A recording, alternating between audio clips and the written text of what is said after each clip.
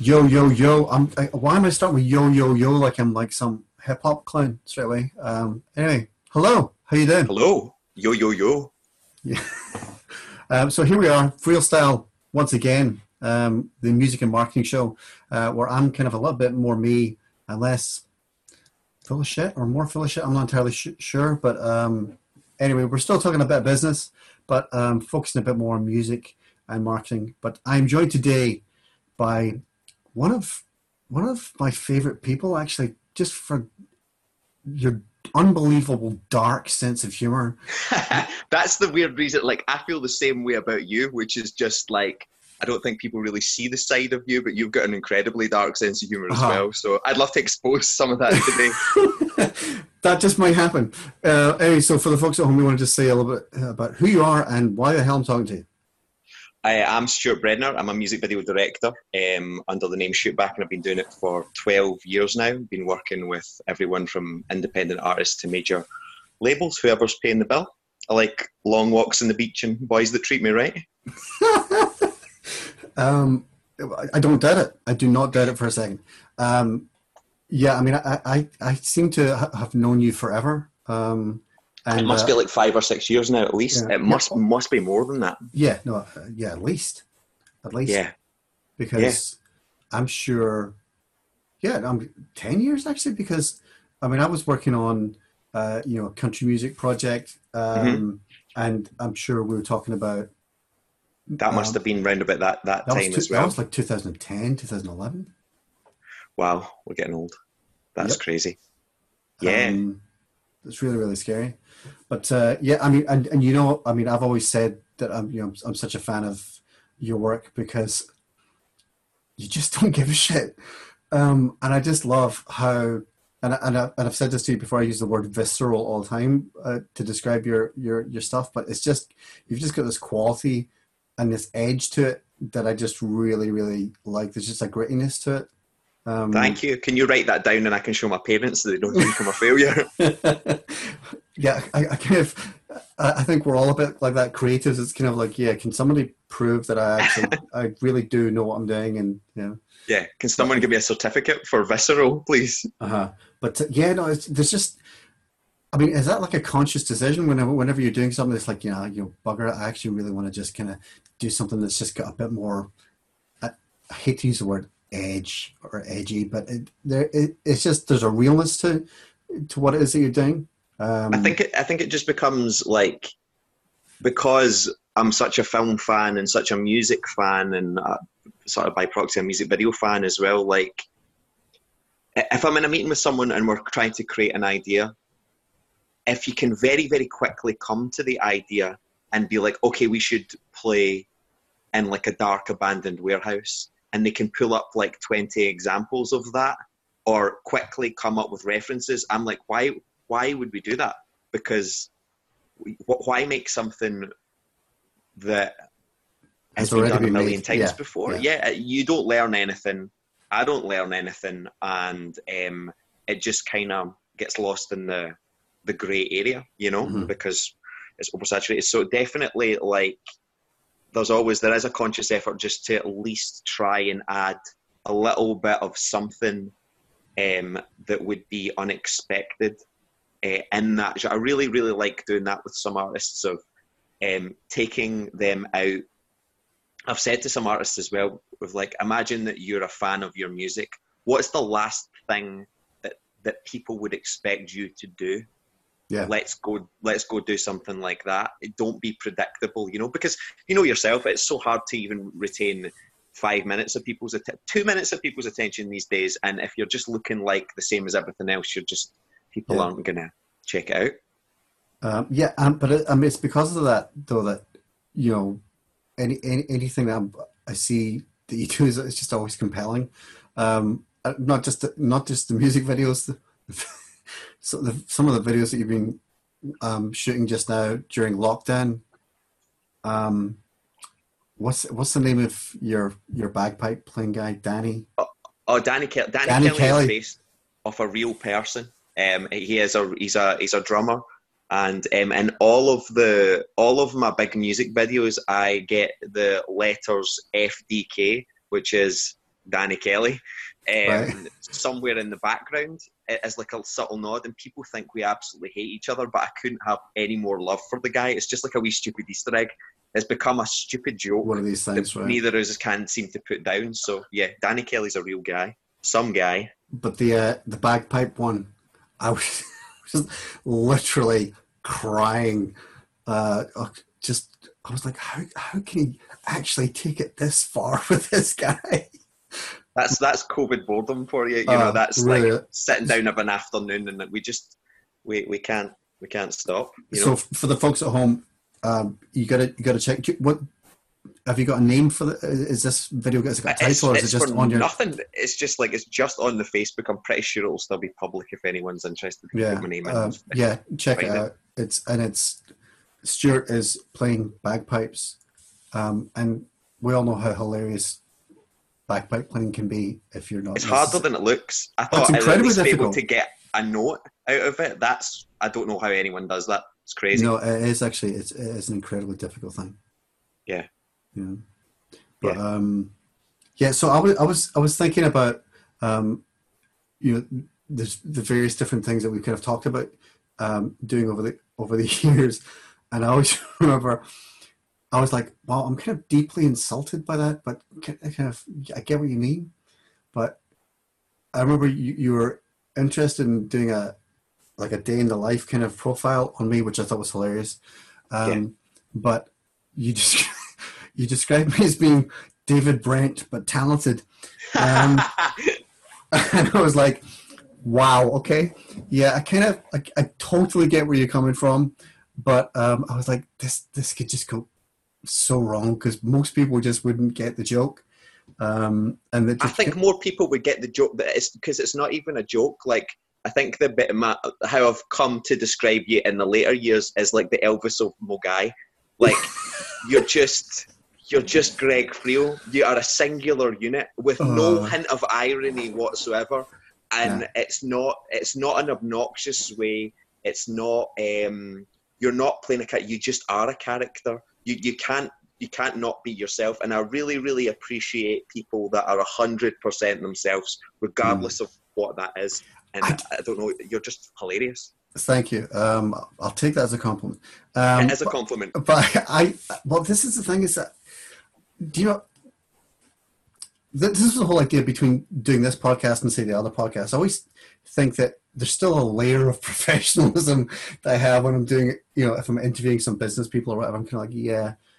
And I feel like I kind of keep myself in check that I really shouldn't say that or ask that question or whatever, when really you're so tempted to say, really?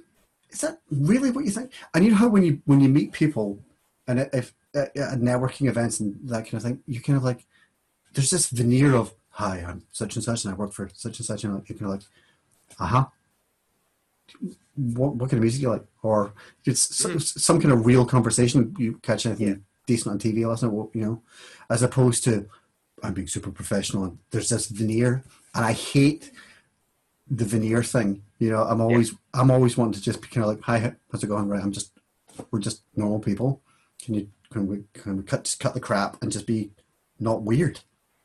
Yeah, I usually find people that can sort of drop the artifice and just get straight into like actually talking about real things. And we've had some, you know, deep conversations and some surreal conversations and some funny conversations, but we've never had a boring conversation. We've never just even done the small talk thing. So I've always appreciated that about our friendship, is like, you know, you're not in an industry full of bullshitters.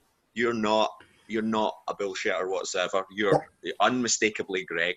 Well, I think the thing is that, I mean, there's a lot of people who, whenever they get said, oh, you should work with Greg, but you need to know that he will tell you exactly what he thinks. But like, it's not like I'm going to be horrible and be insulting. You know, my whole thing is, and like yourself, your job is to get the absolute best out of who you're working with. Totally. So the only way you're going to do that is by being honest and constructive. But you know, you want to build them up. But I think there's a kind of disarming thing that you definitely have, and like what I try to like do when we're working together, I've always just said, like, a director's job should be to facilitate greatness. That's it. To get people in a room, and you have to be their biggest fan Yeah. and toughest critic, and try and, as cheesy as it sounds, you know what I mean, just create a safe space for them to mess up. Yeah, Sorry, okay. nearly. I'll bleep that later on. Thank you. Yeah, no, but this is the thing. There's you know, it's all about different. What if we were talking about this in a business context, right, I'd be talking about different leadership styles and different approaches for how you deal with certain situations.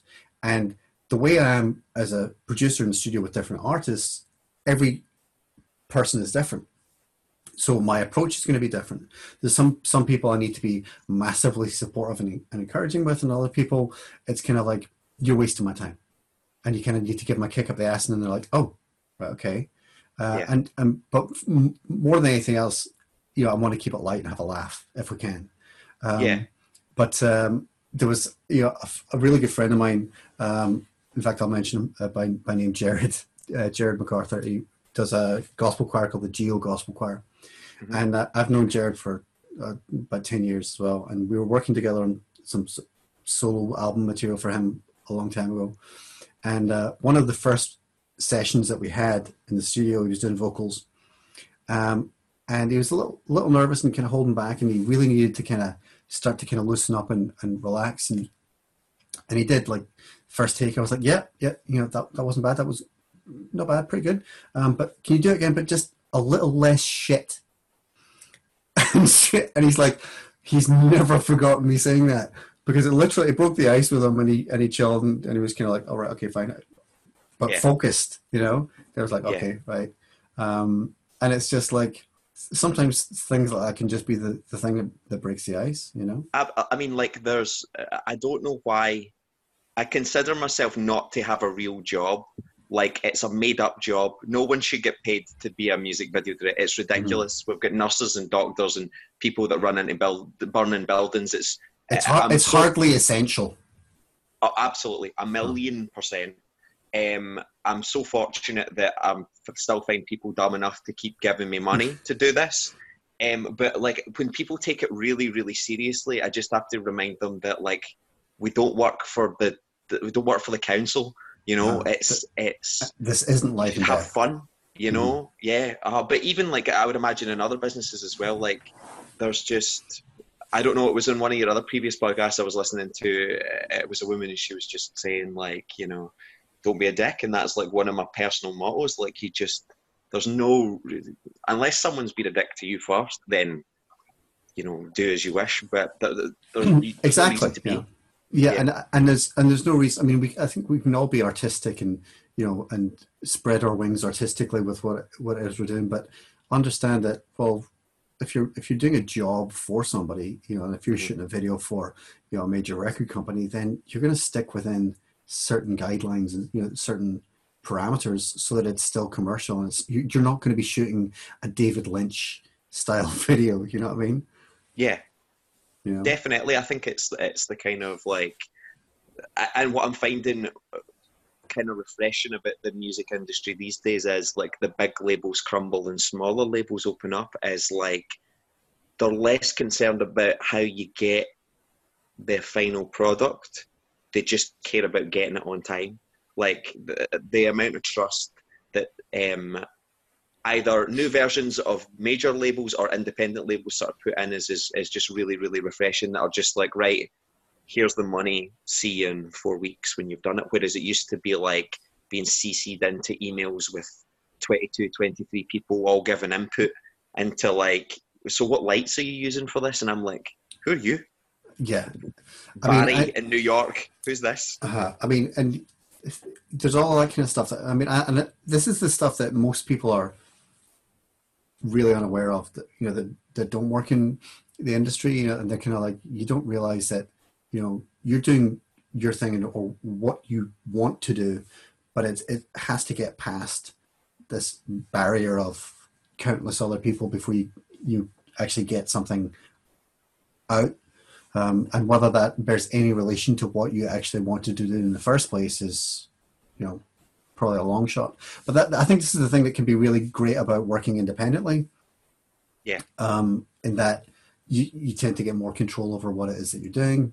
And there's more of a, I mean, people are obviously serious about the work that they're doing, but there can just be more of a, we're all in this together kind of attitude rather than big evil corporation and I'm telling you what to do, you know? Yeah, I think it's a lot easier to understand the record business over the past, like, because I only really feel it's got better over the past 2 or 3 years, with a lot of indie labels getting decent amount of money and artists with exposure. It's easier to frame it now, and you can tell me if you agree or disagree, but they were a failing business, a catastrophically failing business for a long time. I'm sure you remember paying, as I did, 17, 18 quid for a CD Yeah. once or twice. And then to go from that to zero is like, what other business would be able to survive that, you know? Hmm. I mean, how do you feel about it? Do you feel like, what do you think the sort of like major changes well, that you've noticed? the thing is for me was that, I mean, there was a business model that existed and that was kind of how I was able to make money. And then that Yeah, disappeared. So, you were able to work, there was development funds, there used to be for, record companies. And then when kids got laptops and became producers that way, then it's like, well, we don't need to spend money doing that anymore. Um, then you got the advent of streaming, which kind of totally wiped out whatever income you had from, mechanical royalties from sales of CDs and stuff.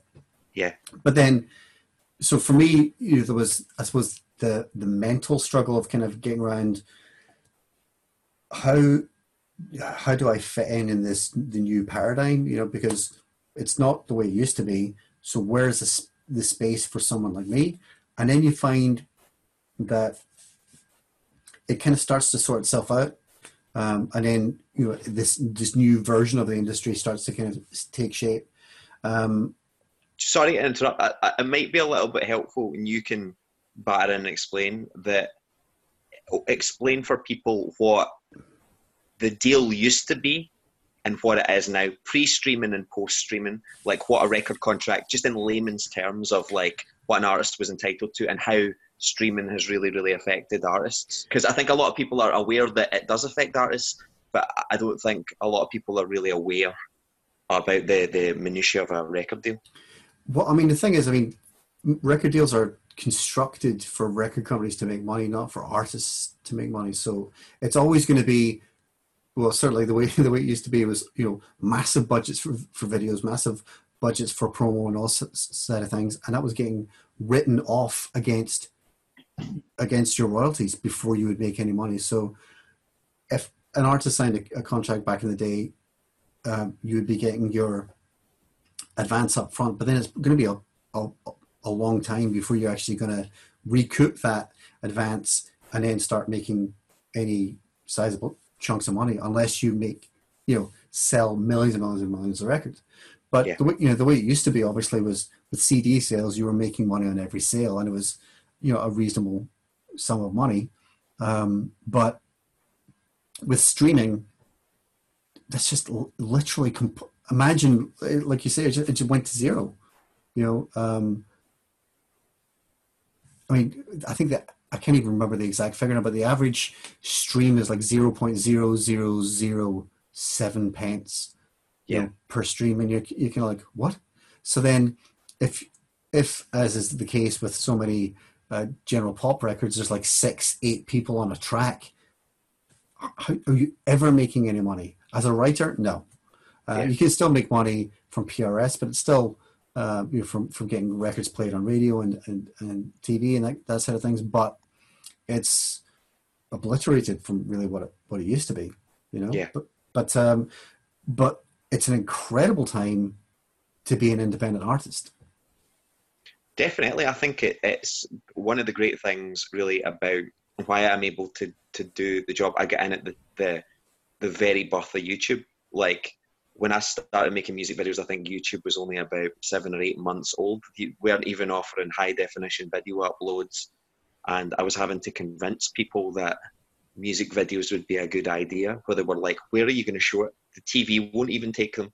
And then that quickly fell away. And then it's very much democratized the process, Mm-hmm. whereas I can see it's a redistribution of wealth, and I often find that like I can see where it probably affected you as a writer, for sure. But even I didn't really hear a lot of artists get really that annoyed when streaming first came out because they were losing money that they were never entitled to anyway, because the money from the record, as you pointed out, goes immediately to like publishing and, the major. Yeah, I mean, I think the thing is, if you're a major artist and you're making money, and there's so many other income streams that you have available to Yeah, you. Touring is, it used to be the other way around, but touring is like the main source of income now, which is why ticket prices are so crazily expensive. And that yeah, always find that one hilarious when people like, artists try and say, oh, it's the promoters, making money. No, you're not fooling anybody. You guys are complicit in this. yeah, You want to make X from the tour, fine. The ticket prices are going to be that, and that's how you're going to get that money. So, yeah, there's ways for artists, if you're a major artist, to make money, but the little guy, it's still the flip of that. You can make money if you own your masters, and if you actually own your recordings, you can make a really nice living on Spotify if you build an audience. If you build an yeah, audience on there, you can literally be bringing in thousands of pounds. yeah, But if you were just a writer, forget it. I'm connected on Facebook with Saida Garrett, who incredible pop writer, and she wrote "Man in the Mirror" with Glenn Ballard for Michael Jackson, and I Just Can't Stop Loving You. She recorded that with him, and I mean, she's written like some really, really big hits. But that song in particular is one of the most successful songs of all time, yeah, and it had 30 million streams on Pandora. And she shared this on Facebook. She said, "Listen, I've just got a statement in for Pandora, and that's 30 million streams, and it's like $1,600. Split that with the writer, so that's 800. Then it's like 30% to the publisher, 20% to my manager. You can like Starbucks money yeah, for one of the most successful records of all time. yeah. So if you're a writer and that's your sole source of income, what the hell's going on? You Yeah, know? I mean, I wouldn't even like mind what is Spotify now. Like, I must use Spotify for about 3 or 4 hours a day at least. Yeah. And it's like a tenner a month. I wouldn't like if it was 30 quid a month, I'd probably still pay it. If it was £1 a day to do it, if the funds were redistributed a little bit better, I think most people would probably be willing to pay now that it's just been so, a part of our culture. Yeah. And I mean, that's the thing. And it always goes the same way. People are like, oh, I'll never do that. I'm not going to do that. And then it just becomes the norm. And it's like, oh, yeah. Stop buying CDs, stop buying tracks. You just stream Yeah, it. yeah. If it was a little bit more fair, because like I said, I think people are aware that it's hurting artists, but then again, it's like, well, they don't really care because they feel like they can't really do anything about it. But like the best way that you had pointed out is if you really want to help an artist, unless they've got a ridiculous 360 deal going on, go to a show, buy a t-shirt, buy 2 t-shirts, I kind of joke with bands now that like we're just glorified t-shirt salesmen now, because at the end of the day, that's about the only thing that's going to pay the bill, get someone through the door and sell them a t-shirt. Yeah. I mean, I think, there's still a market for mementos and souvenirs, so I mean, and I think there's always going to be people who want to buy the vinyl or buy the CD because it's like, oh, I actually have this tangible thing that shows I'm Yeah, a fan. yeah, There's that. And I always think that the strange thing is for me is that like at Christmases and birthdays, quite a lot of the time I would gift music to people, and like, how do you do that now? Give them a voucher for something, and if they're just on a streaming service anyway, they're paying that anyway. So how does that work? yeah. I agree with that. That is a sad thing, but I think I often use the example we live in a world where you can get Sri Lankan death metal at 2 o'clock in the morning if you want it. The amount of music that I've discovered that I probably would have never discovered. What the hell does Sri Lankan death metal sound like? You want to start a band? I think we can do that. That sounds fun. Wow. So Yeah. what have you been actually able to do? I mean, in the lockdown situation, I mean, obviously we're not being able to travel and go anywhere and do anything. But I mean, you're able to kind of shoot content in and around, where you live and that kind of stuff, which is keeping us all entertained. But are you able to just kind of think, okay, this is what I'm going to, we're planning this, we're going to be doing that. Yeah, Um, like it was very much like a break to begin with because for about 3 years there, I counted that I only had 11 days off in 3 years. And those are including Christmases and 4 or 5 days when I got the flu. It was every day working at least 12, 13, 14 hours. I checked my car the other day and I've had my car for a year and a half and I bought it secondhand with 16,000 miles on there. And today I passed 130,000 miles. that is And that's insane. just in my car. We hire cars for productions or get given cars for productions as well. So it's like constantly on the road and constantly, yeah, pushing myself way, way too far. So one nice side effect of COVID has been I've been able to stop for a little while and just sleep and Mhm. just sort of, try to figure out, as dumb as it sounds, like take some time and just gonna go for a walk or just Mhm. gonna go because you'll know yourself there is that weird pressure when you're self-employed that it's something that I kind of half envy of people that have 95s or what I miss from working in 95 is like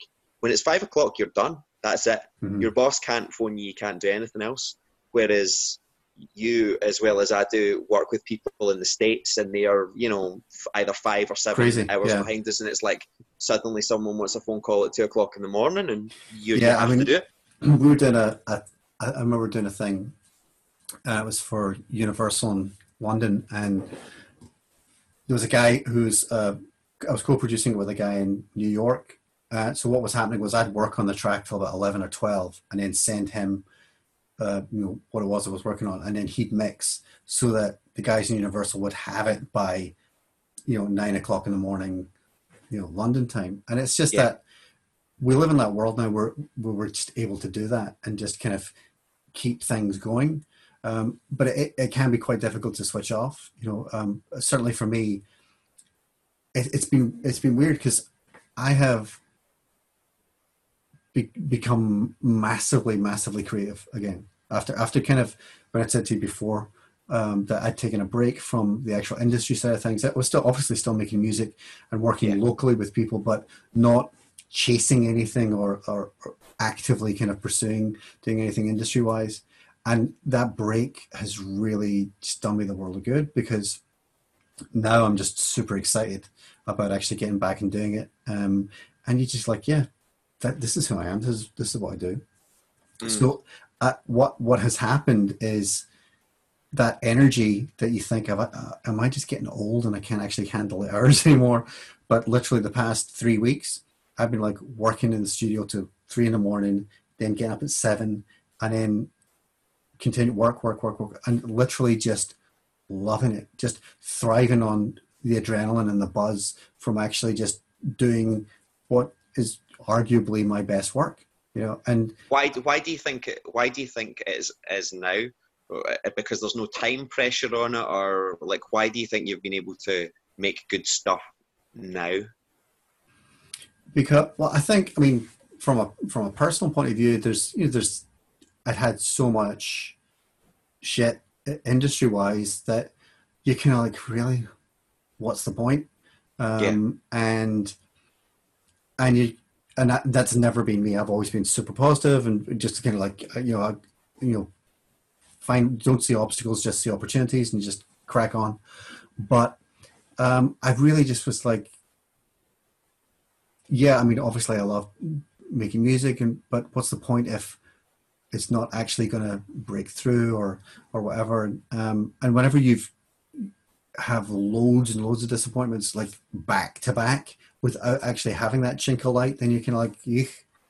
Yeah. So I kind of, I really And need. that, sorry to interrupt, I think that's like one of the things that people don't really know about the creative industry and particularly the the music industry, and even like the media, like shows like Entourage, kind of like that. People think that that's a show. People like that exist all Oh the God, time. yeah. It's just like, and these are people that we have to deal with all the time. So I think it's hard for people to really. It's cry me a river with us sitting here with our fake jobs and getting to do what we want. But like, it's also an incredibly savage industry sometimes. You know, Oh, people totally. don't give a shit, and people will. Oh, it's awful. I mean, the amount of times that when, especially when I'm working with businesses now that are out with the music industry, and then inevitably they ask questions, and then you start telling them, and you start explaining things like, "Oh no, I never got paid for that." And I'm like, "What?" Yeah, You're like, "No, they just bankrupted the company so that I wouldn't actually get paid." And you're like, "What?" And they don't get that. That's just kind of like that's the norm. yeah, I went to university. I did a business degree, but that counts for shit when it comes to the music industry because it yeah, just doesn't work like that. And people always say the same thing. But do you have a contract? Of course I've got. But am I going to take on one of the biggest major record companies in the world and their legal team yeah, for a few grand? No, yeah, it's never yeah, going to happen. So yeah, I mean, there's just all of that, but I think what happens is the thing. I think the thing for me, what happened was I was really I never ever want to be the bitter old guy. I'm just like I'm going to get where I want to go eventually, hmm and but what happened was I was starting to resent it, and I was like, okay, I need a break because I'm just pissed off and angry with this all the time, yeah. rather than feeling excited and oh, this could be something. It was just like, yeah, it's another opportunity for me to get screwed. You know, And um, I actually find that's a weird thing with creativity, and you can tell me if you feel this way yourself, but it's like when you don't give a shit about the outcome, you're just like, I'm just going to do it. I'm just going to spend the day noodling about in a guitar. mhm. I think like indifference is the difference that makes the difference. That's a fairly common phrase, but like when you don't give a shit about something, it kind of seems to work out. That's terrible advice to give people of Mhm. like don't really care that much, but that is half a protection mechanism so you don't lose your soul, and also don't expect too much of it. Just try and do the best, accept that failure will come. So I'm kind of glad to hear that you picked it up again. I mean, the thing is, it's like, I mean, I mean, it's all super cheesy, and but it's just very real for me. I mean, the past few weeks, I've just become like, this is who I am. I can do all this other stuff, and that's great, and I really enjoy that, and I love all the creative side of things, no matter what it is. But whenever I'm actually making music from scratch and creating something, and like, wow, okay, there's just no greater thrill for me. And I literally like I've been like 4 hours sleep, 5 hours sleep, and my wife's just been like, "You look amazing.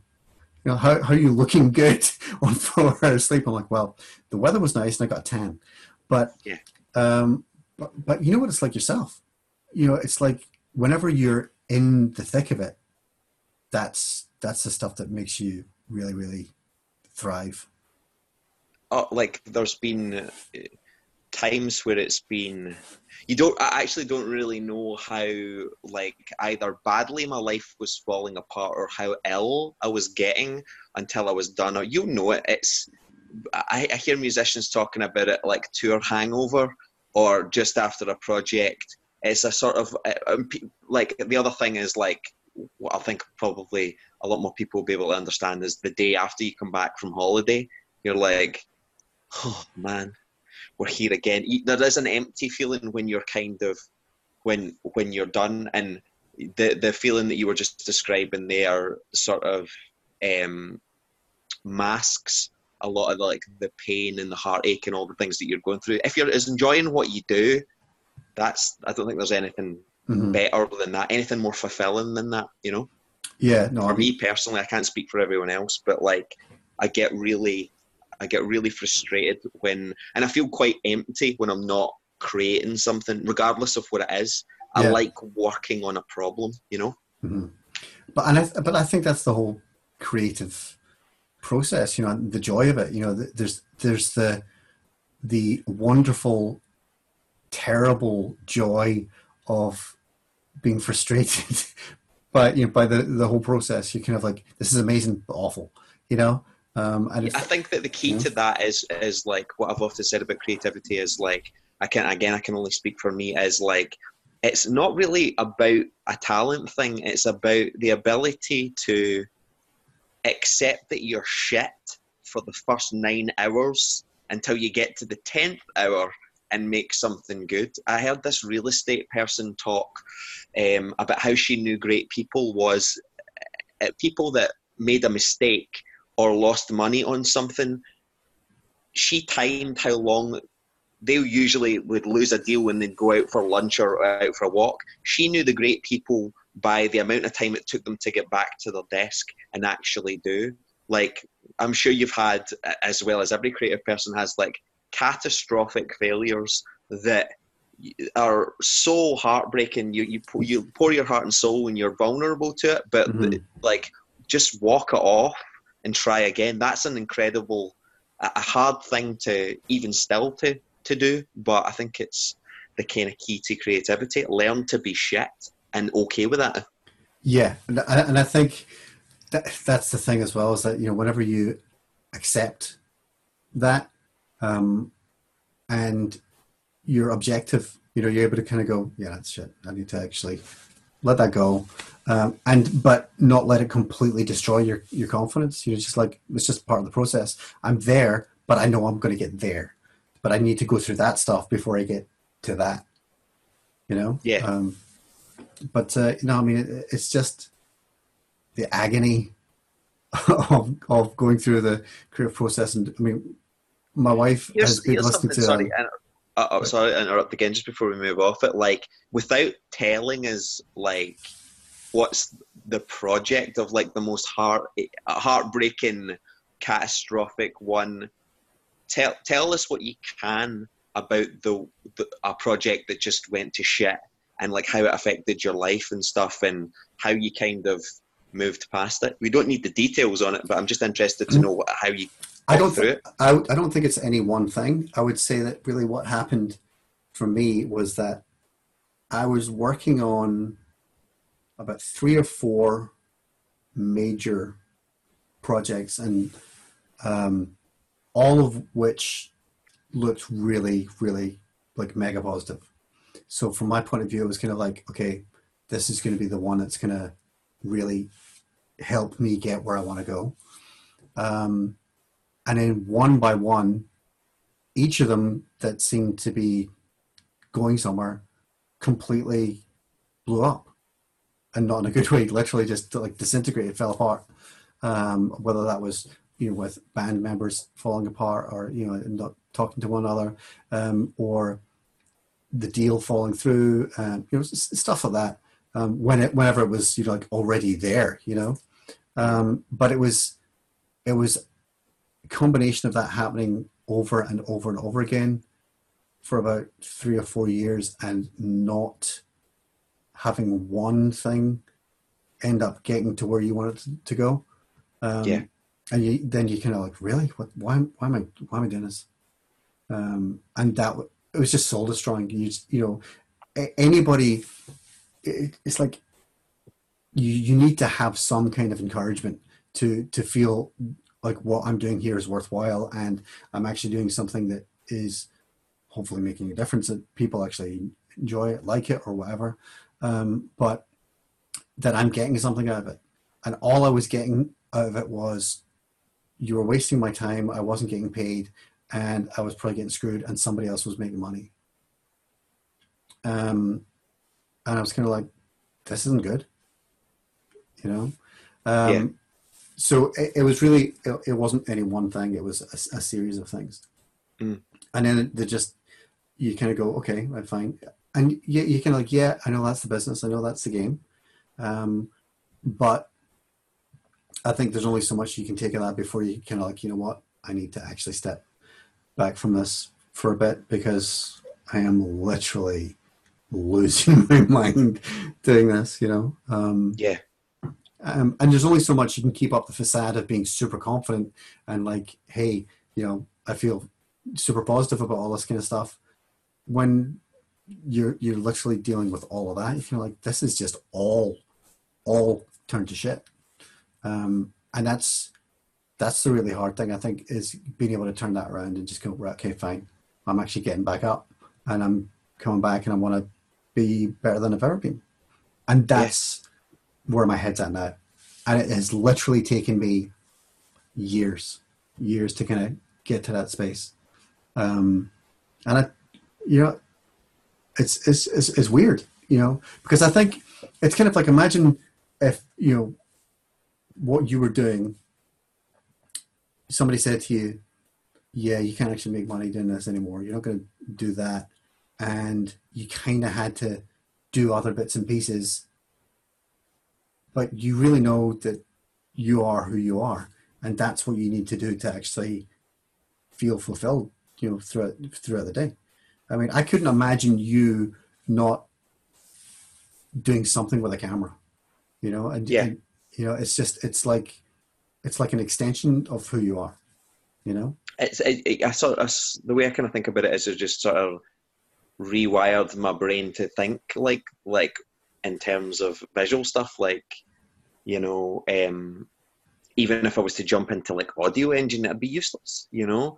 I'd have a certain amount of knowledge from being in the music business this long, but like you kind of become indoctrinated with whatever you're working on, and that's both a scary thing, I think, and also a very liberating thing of like, this is what I'm doing, you know, Mm-hmm. this is the choice that I think it's I think, it's yeah, I think that's a really valid point. You know, like it's a choice. You know, I don't want to do the "woe is me" thing, and all that kind of thing, totally, yeah, because at the end of the day, it's like, no, I chose to be a musician. This is my choice. I could go and work yeah, in another industry, and that'd be fine. yeah, I'd want to die, but and that's the thing that people don't get. It's just like, no, I literally feel physically incapable of doing anything else, really. You know, yeah.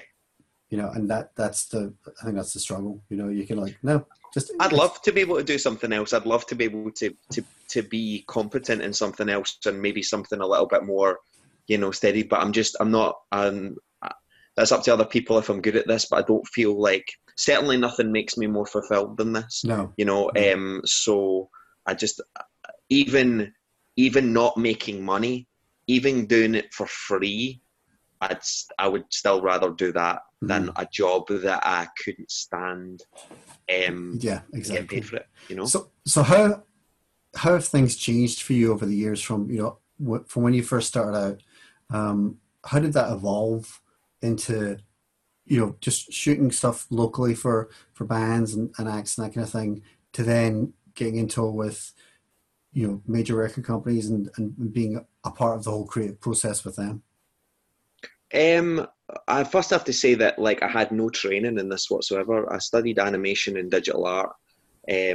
Was working in this cafe job and had this one arsehole customer that would come in every Saturday, um, demand that her dish would be made a different way, and I lost my cool with her. She was racist to one of the other girls. I threw her dish down on her knee, told her where to go, and then promised myself I would never work for anyone again. As an arrogant 19-year-old child, I was like, I don't want to do this. I want to just work for myself. So I borrowed my friend's camera.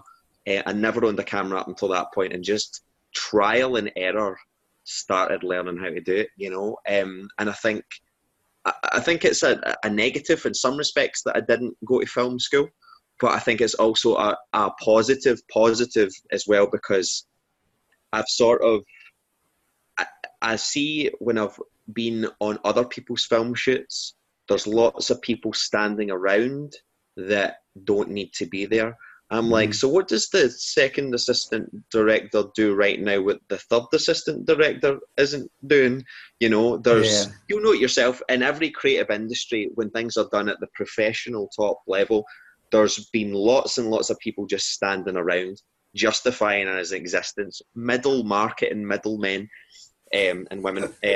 So funny because I was doing. I won't mention the client, but I was doing I was recording a voiceover. I was engineering it, but there was a guy who was in the booth who was doing it, and it was a phone link down to London, and so the guy down in London was recording it. I was doing a sort of safety copy where I was, but the actual voiceover guy was in the booth with me, and the client was in London with the engineer down there, and there was three people from the client side of things that were all sitting there, and they all had something to say about every single take that this guy was doing. And I'm like, I turned to him and I'm like, "Dude, you had this on take 2, and they're on take 16." Yeah. And then I really felt for the engineer in London as well, because he was kind of like, yeah, I mean, I think maybe there was something there that we could use from that, and you just knew that he was playing the game, and trying to keep everybody happy. But like you say, justifying their existence, you're like, we don't need Karen sitting there talking about, maybe if you use that word there, really? Nobody gives a shit what you think, Karen. It's just, you're justifying your existence and the reason why you have your lovely high-paying job, and I hate that. I hate that people being there for no reason. Absolutely, and it's one of the things that we've tried to kind of cut down of. We've came to a sort of very naturalistic process. I shoot everything and edit everything by myself. Even though there's 8 or 9 of us there, and various different roles and stuff, it's just allowed us to work really, really fast and just cut out all the sort of like naysayers, See, I think this is where you and I like really connect from a creative point of view, is that we both don't really give a shit about the technical side of things. It's like, it's a functionality. Absolutely. It's a functionality to actually, okay, I've got this idea in my head. All right, I see it or whatever, and I need to get there. What's the shortest distance between these 2 points? I do not need to know about this. It's certainly, like, from the audio engineering perspective, there's a whole bunch of maths stuff in there that I'm like, okay, I just don't understand this. I don't really want to understand it. And literally, I want to know that if I press that button, it's going to get that sound. And you'll also, I imagine as well, from even just like recording, a lot of my sound production friends go a little bit crazy about mics, and they're like, oh, this is a £15,000 mic and stuff. And, who gives a shit? You can do amazing things with just a 58. It really just depends on what you're trying to do and your ability to take and elevate what you've got, rather than, I know plenty of people that have went to all the best film schools on earth and their material is terrible. Awful. Yeah. Because they never had to learn anything, It's the same with everything. That my favorite one is when people say, can you teaching songwriting? I'm like, really? Teaching songwriting? I mean, you can give people tips on things, but literally, when if I was working with a singer and the singer says to me, what I really want to do is write songs, I said, have you written any songs? No, then don't, because they're going to be shit. Because it's like, for me, it's like something, it's just instinctive. You have to, it's like, you got music inside of you, you got to get it out. And obviously you're compelled. And obviously there's a craft to it and experience and all that side of things. But unless you actually start and it comes from somewhere in the first place, then you can't teach somebody how to be creative. There's a whole, and it really annoys me about the music businesses, there's a whole sort of subculture of music business talks of like, come down to this seminar, come down to this concert, we'll get these music business experts down and they're going to teach you how to be famous. And I keep reminding people, I was like, if anyone knew how to be famous, they'd write a book and charge 15 grand for it. It's everyone that I know who's incredibly talented, the people that I admire the most would never go to any of that because they have no time. They're weird introverts that never really left their house or bedroom or never really leave the studio or the place that they're working on. And, they're just, like you said, you can't, some of it can be learned, of course, and a lot of it is down to practice. And you can take someone that's like, you can practice and become pretty competent at something, but what we're talking about, like the real magic in people, and I'm fortunate enough to know a lot of talented people, you can't you can't teach it. They were born with it. It was conditioned. You know, I don't know what happened, but it's a magic that just can't be Yeah. acquired at a music business conference. No, I mean, and I hate all that stuff. You know, you get people just sitting around, you know, patting themselves on the back, or, oh, I think this and I think that. And I'm like, really? And anytime I've ever gone to any of those things, I'm like, you think, there's times when I'm thinking I really should go to some more industry things, even like locally, and just sort of see what, you know, see what's happening. And then I go to one every couple of years or whatever, and I'm like, oh yeah, yeah, and I'm reminded why, you know, I hate these things. It's just I'm the just same with like the film side of things. Of I think it's quite and even though Scotland is really really good for musicians, I think it can sometimes tend to be quite an insular place, and we're kind of almost held back. I can only really speak to the film side about this a little bit more, and the sort of music video side is there's about 4 or 5 guys out there in Scotland that are making absolutely ridiculous stuff. Really, really, really talented people, both guys and girls. But the rest are not really that good, and they make stuff and they submit it for competitions, and then they win the competitions. Oh, we won the Glasgow local, whatever, and they pat themselves on the back. But I think these other people, like, have always, I feel, tried their world. I think you can judge someone as like, rather than I am the best in Glasgow or best in Scotland, you really have to start comparing yourself in an international level, because it's easy to be a big fish in a small pond. But I think a lot of people get to a level here, they stop at that level, and then they're like, okay, well, I don't really need to learn anymore. I can get my clients, I can do this. But yeah. I think it's really sad, because there's plenty of people with plenty of potential if only we, you know, sort of showcased this against the world a little bit more, you know? But I think that works the same way with music, you know. And there's so many people. I hate whenever artists say, "Yeah, I'm applying for a grant to get this album recorded." I'm like, you can't do it yourself. You know, it's like you literally have to apply for a grant because this album will never get made, and that tends to be the criteria for getting arts grants. That this music will never see the light of day unless we fund it. And you can like, well, guess what? Maybe it shouldn't be funded. You know, and it's you have to actually prove in your whenever you're filling out the forms for these things that it actually has no commercial potential whatsoever. And you're like, what? So why are we kind of 50, pissing 50, away 50. money? Yeah, I'm 50-50 on that. Like, there is some things where, like, particularly like art, where I am very glad I saw it, and I'm very glad it got put in front of my eyes, because commercially it would have just not worked. Yeah. But I what mean, you're describing as well is, like, I think people that take the piss out the system. Yeah, And is I like, mean, well, I think there's things that are of cultural significance, and you can like yeah. that are of true artistic value. You're like, damn right, totally. But it's the people that you can like, you're actually just not that great, and you don't actually deserve to get money to get an album out there.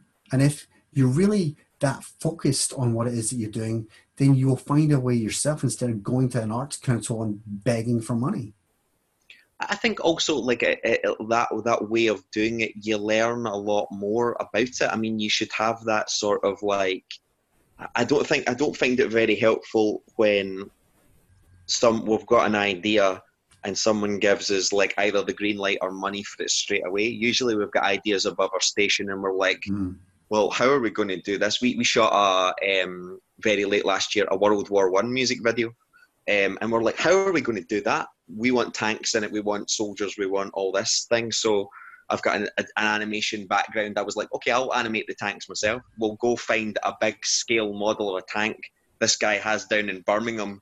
I'll knock on his door on a Tuesday afternoon, ask him to put it in front of a green screen so I can use it as a model. Like, the things that your art, whatever you choose to do, I believe evolves when you are pigeonholed in like, okay, I wasn't able to get 10 grand.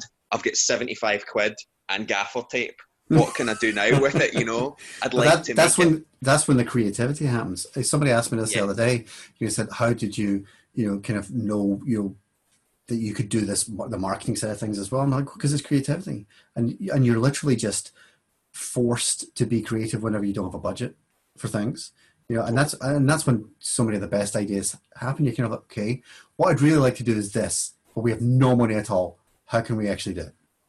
You know, and that's when all of the really fun stuff can happen. And I feel as cheesy as it sounds, you do grow as a person and you develop as an artist, and the things that I'm able to take the failures and the hits a lot more in my stride, because I've had all of those experiences of being like, well, I made something out of nothing. So even though I didn't get exactly what I wanted there, I've pulled things out my arse before, and it will continue to do for the rest of my life, you know? But I think, you know, I'm sure you feel the same. It's like whenever there's nothing there. There's nothing there other than an idea. And then to actually then see it come to life, whether that's, you know, in the recording studio or, you know, on a set, and then to see it and it's there, it's like, whoa, you know, we did that, you know. And there's no better feeling at amazing. all when you sit back and you look at the thing that you've been making, or it starts to work. It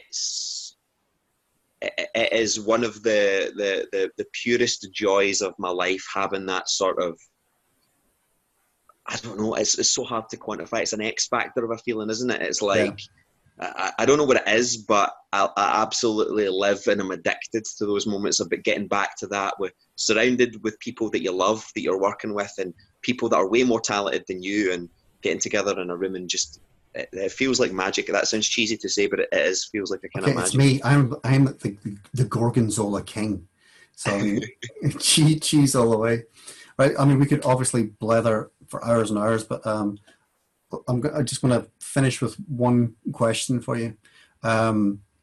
If you could give one piece of advice to people kind of starting off in the creative industries, really, and particularly, you know, music industry wise, and maybe the visual arts, what would that be?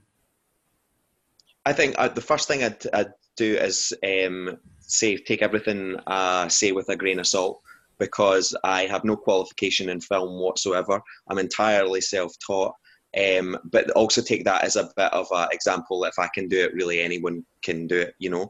I think that really, like, the kind of things that I live by is repetition is the mother effer of all skill. Like, it really, really sometimes comes down to putting down the time into it, you know? Some of the most talented people I know are lazy, who are good at one thing, and they kind of just sit back in their laurels. You can become quite proficient at something if you put the time in. And what we were talking about earlier, accept failure and just keep pushing through. And the other one is like a music business one I really, really like is Decca turned down the Beatles. Like, Decca sat in a room and were like, Beatles are no good. We're not going to sign the Beatles, which is a horrific mistake on their part. People don't always know what's good for you, and people don't always know what's right. And unfortunately, people don't start signing on to a project until they can see it's making money, or that the train has already begun to leave the station. Yeah. There's no point in waiting on a train station for like the train to come. You've got to build that train. You've got to make the train station. You've got to take the effort. How and the far risk are you yourself. taking this analogy? I know. I'm really miss being on trains. Build a station, and then there's going to be like, you know, a village where the station, you know. Okay. Yeah, but drive past Fail Town. Exactly. but it's so true. It's so true. But you know, I think the ultimate piece of advice is that it doesn't matter, because you know as well as I do, incredibly talented people that I'll give you an example. This woman I know, she was a female STEM teacher, you know, science and technology, and she was big on girls getting into science and tech, right? And she was going off for about 20 minutes about how this is great. And I was like, I agree, this is 100%. Women are underrepresented in these fields. But let me point out something to you. You are only where you are right now because people told you you could not be that thing. I think that it's really, really hard to stop great people being great. Yeah. You know? So I think that regardless of what advice you hear on a podcast, if you're destined to be great, there's no stopping you, you know? I completely agree. I got some really great advice recently, and it actually I heard it a few years ago, but I didn't accept it. And it's through everything that we've been talking about that I kind of was like, no, he's actually right, and this is down to me. And it's always the advice that I always give to everybody else, and I'm always the guy that's giving everybody else a kick up the ass. But it was literally, if you want to succeed at something, and in particular the music industry, if you're talented and you work hard and you network, you will get somewhere. It's really just a case of, are you going to put in the work? And if one of those things isn't happening, then no, that's not going to happen. But provided you are actually talented, you work hard, and you do network, then something's going to happen. No guarantee you're going to make it massively big and successful, but you'll get somewhere. And I think that's the thing. Just to tag up on that just very quickly, is that you just struck on it there, is like the first question I always ask someone when they recommend someone to me or say someone's interested in working with me, I'm like, are they good people? Don't be a dick.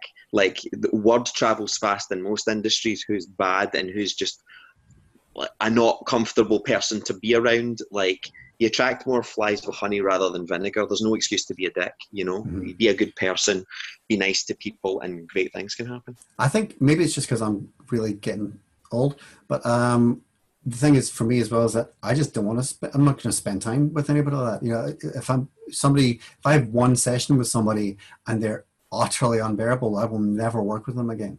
Just like that.